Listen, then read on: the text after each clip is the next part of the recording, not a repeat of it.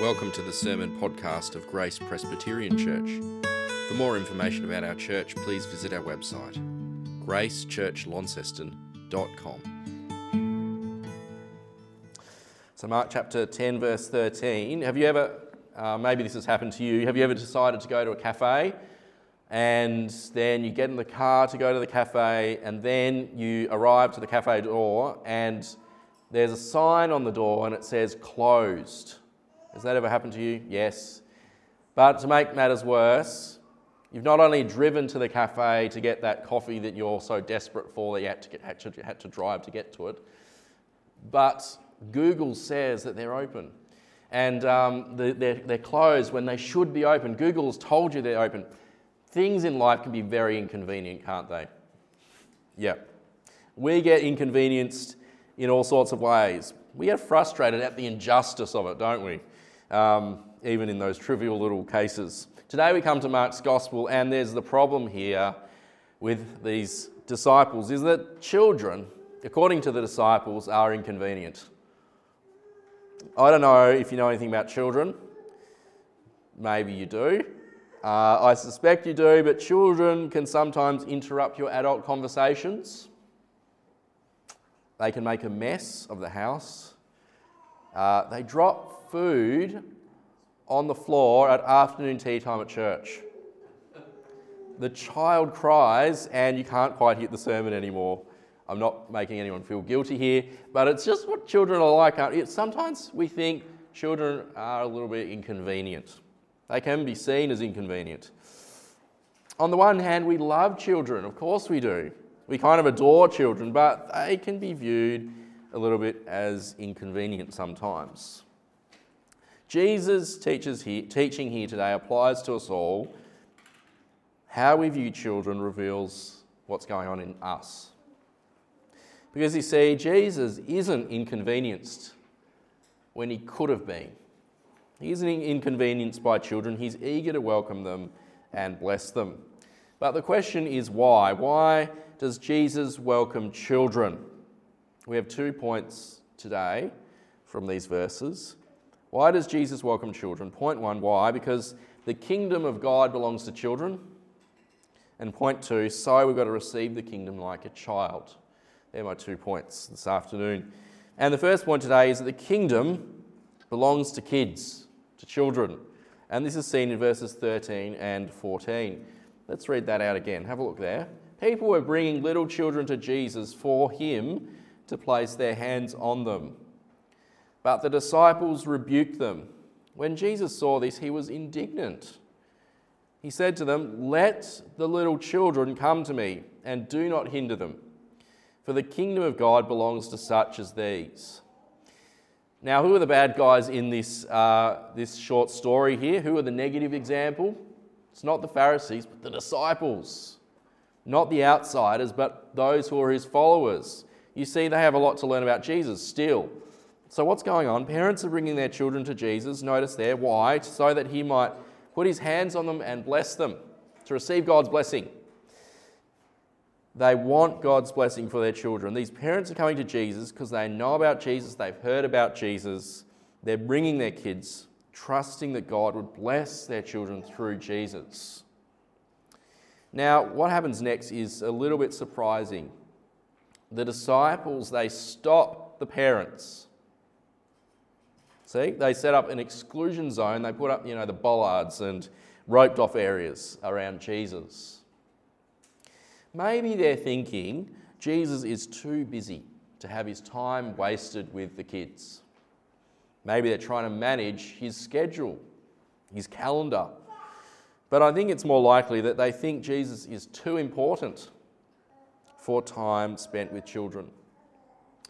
You see, back in that time, we've already seen this in Mark's Gospel, children weren't as valued highly as they are today. They were thought little of in that society. Maybe the disciples were thinking, don't you know who Jesus is, parents? Oh, he works miracles, he heals people. He's got great sermons to preach.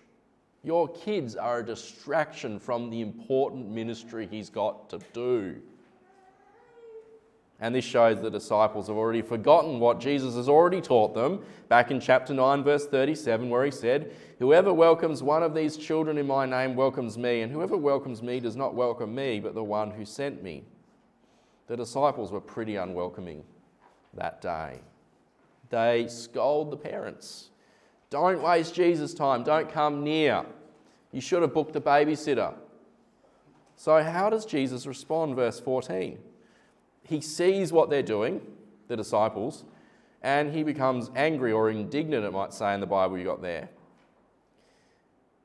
Not with the parents, but with the disciples. So what is the reason? He says, "Let the little children come to me, and do not hinder them, for the kingdom of God belongs to such as these." Now, what Jesus says here in this sentence is huge. He gives two commands in this verse. In the imperative, let the little children come, don't hinder them. Two ways of saying really the same thing. Don't stop them from coming to me, disciples. These children are not a distraction. They're not less important than the grown-ups around. They are to come to me, bring them to me. I want to see them. I want to bless them. And I think there's a lesson here for us before we get to some more meaty application, I think. But there's nothing too small for Jesus, is there? Nothing too unimportant. He's not too busy. He's not got too much on or more important things to do. He can handle it. And he wants us to come to him. And so Jesus says the kingdom of God belongs to such as these. Now, the kingdom of God, what is the kingdom of God? You can sum it up as King Jesus' glorious reign and rule in his world. Now, some would read this verse, the kingdom of God belongs to such as these. Some would read this verse and immediately spiritualize it. I've probably done this in the past. So we think about ways that Christians are to be like children in their faith. And then say that if I have a childlike faith, then the kingdom of God belongs to me. But that's not actually what he's saying in verse 14. That's verse 15. In verse 14, who is Jesus speaking about? Who does he say that the kingdom belongs to? Children. Children. It belongs to the children there with him and those who are like them. The small people. The little ones. The ones who love jumping on their mum and dad or love jumping in puddles. Kids. He says the kingdom belongs to children. Now, this may raise questions for us, perhaps. Is Jesus saying that all children are in the kingdom of God? Well, no, he's not. He's not saying that every child has been saved by King Jesus. Whose children is he talking about here? The children in this story are children of parents who believe in Jesus.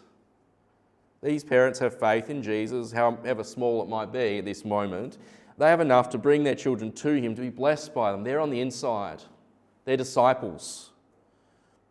These parents want Jesus' blessing, not the blessing of some other rabbi or teacher. They want Jesus to lay hands on their children and pray for them and bless them. Jesus wants these parents to bring their children to him. He wants to bless them. He wants to set them apart as belonging to them. He's saying, don't stop them because they actually belong to me. They're in my kingdom. Don't stop them, disciples. They belong here. Now, I can imagine that the parents here would bring their children up knowing about Jesus.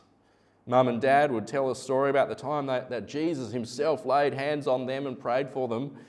These parents would talk about who Jesus is. They'd be raised in a home environment where they'd learn the gospel and the things of God. They'd learn the scriptures. And Jesus says that I view these kids, even the little babies in this crowd, I view them as my people, in my flock. They're my disciples. So let them come. Let them come. Don't stop them, disciples. They're not on the outside. They're in my kingdom. The kingdom belongs to them. Now, there are a number of implications that come out of this verse for us, both for parents here today and for all of us as spiritual aunts and uncles and grandparents, siblings and so on.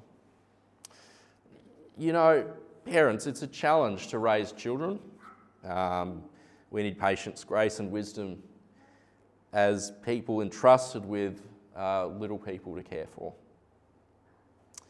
Jesus wants us to bring our children to him. And I think this ought to make us pray more about this in our lives. How do we do this? Parents, it's our responsibility to model Christ to our children, which brings them, first of all, to show them the gospel, to teach them the gospel, that we're all sinners in need of God's grace. And we need this good news no matter what age we're at. We all need to believe in Jesus. And then by our lives, parents, show them what it means to be part of Jesus' kingdom. They learn from how we, as parents, approach our King. So do we give them the snippets of godly wisdom that they need to help them as they grow up?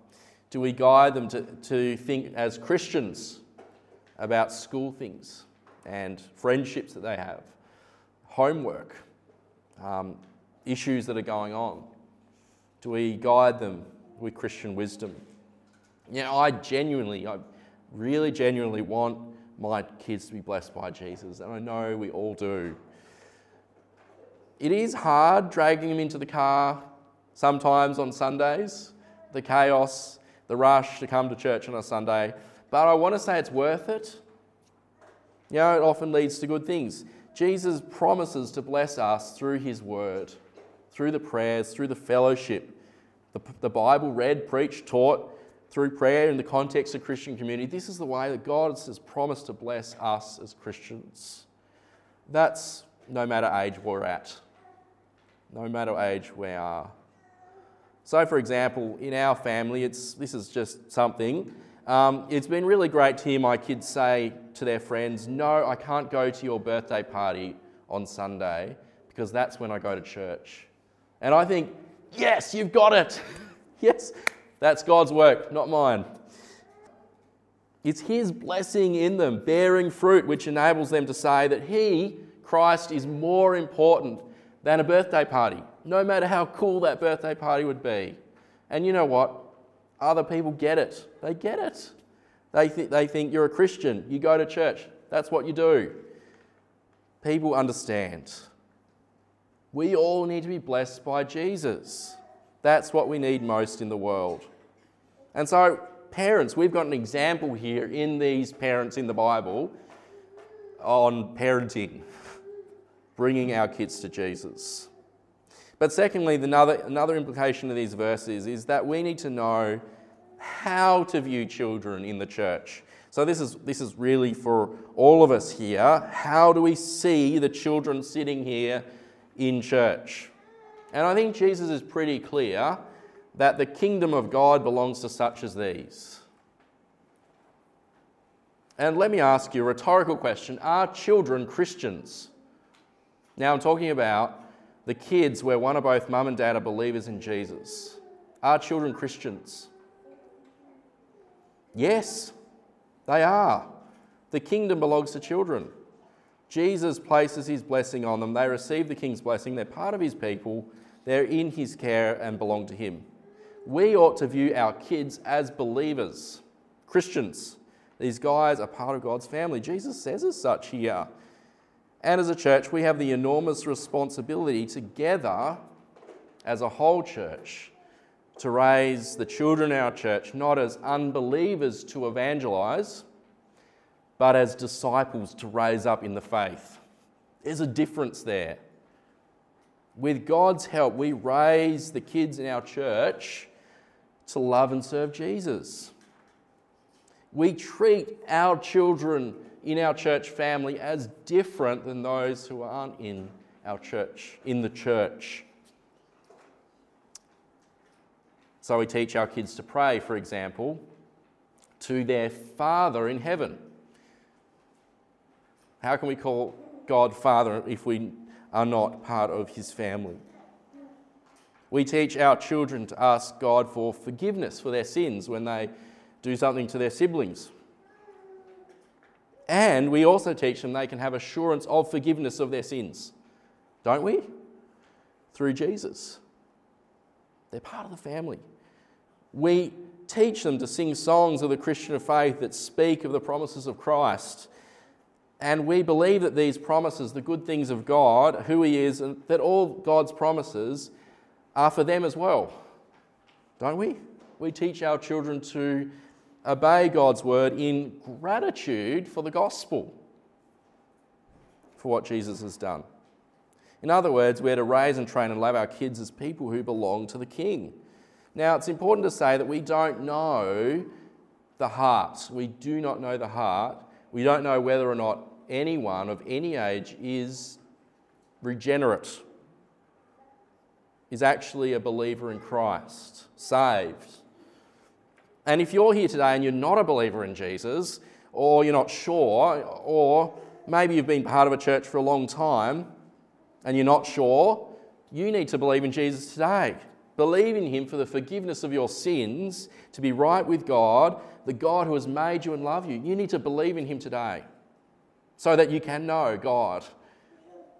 So when it comes to how we view children in the church, the way we view them is to raise them as believers until they prove otherwise.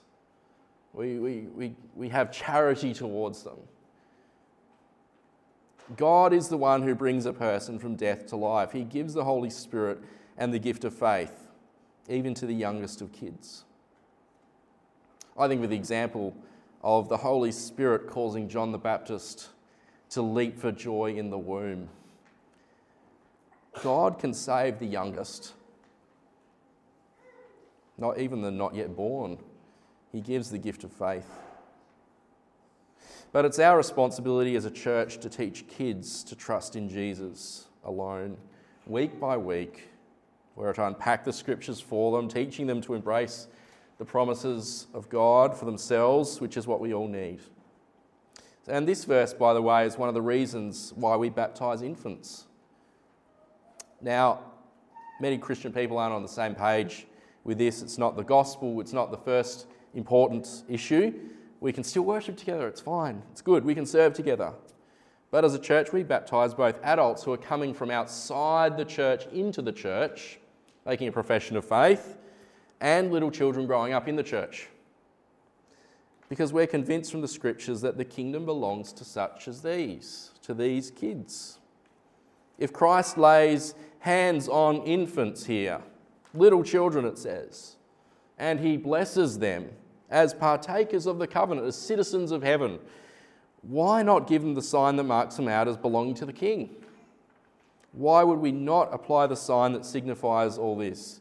Now, as kids grow up into the late teens, I know there's more responsibility that they have, more decisions that they need to make for themselves as they become adults or head towards it. And it's our prayer as a church that as the gospel is talked about and preached and prayed through, as they've been exposed to the things of God over many years, that they, as they transition into adulthood, whenever that is, 40, that they will keep on going to church and continuing to follow Jesus as they become adults. And in all things, we can trust God. God is trustworthy with our children. God will do what is right. And we need to pray that the kids here in our church never know a time when they haven't followed the King. So that's really the first point. Jesus says the kingdom of God belongs to such as these. Now, as a second point, we find here that the kingdom of God is to be received like a child. So verse 15. Jesus says, "Truly I tell you, anyone who will not receive the kingdom of God like a little child will never enter it." And He took the children in His arms, placed His hands on them, and blessed them. He starts out by saying truly, which is a way of drawing attention to the importance of what He's saying. This is important, He's saying. If you don't receive the kingdom like a child, you'll never enter it. Which is the inverse way of saying those who do receive the kingdom like a child will enter it, you see? What does this mean? Well, unlike verse 14, which is speaking about children themselves, verse 15 is an application to those around Him at the time and to us. We're meant to be like children. He's talking about us as adults as well. So look at these children, he's saying, learn something from them about how to receive the kingdom of God. Which, if you think about it, receiving the kingdom of God is a very, very important thing to know about, isn't it? How can I be right with God? How can I be a citizen of the kingdom of God, Jesus' kingdom? How can we receive his kingdom? How can I come under his reign and rule? How can I be saved? That's really what Jesus is saying here. He says, look at the children. And then the question becomes, what is it about these children that relates to salvation, to receiving the kingdom? What is it about the children? Now, let me just say what it can't be. I don't think it's about being innocent like a child. I don't think, sometimes people speak about children as though they're innocent and pure. I don't think that's right from a practical or biblical point of view of understanding children. Biblically speaking, children are not innocent. Psalm 51, David, for instance, says that we're all sinners, even from before we're born. And practically speaking, you know what children are like. They may have sinned less and be more pure in some sort of way, but they're not innocent. Now, to think about this way, it would be to receive the kingdom. If you were to receive the kingdom that way, you have to be something before you receive the kingdom. It's sort of like a salvation by works, if you think about it. That you have to be and act in a certain way before you receive the kingdom. So I don't think it's that. But what does Jesus mean? It's not so much about the innocence of children, but how children were viewed at the time. Children, they didn't have much going on for them in that time. They didn't have much standing. They were looked down upon. We've seen that in Mark chapter 9, but also we've seen it in this passage of Scripture itself. How did the disciples react to the parents? Jesus is too busy for you. Too important. That was their reaction. Because back in that day, children really didn't have rights or a social status to stand on. So when Jesus says, be like a child, we're meant to think weak, helpless, insignificant, not much going for you. Jesus is drawing attention to their lowliness.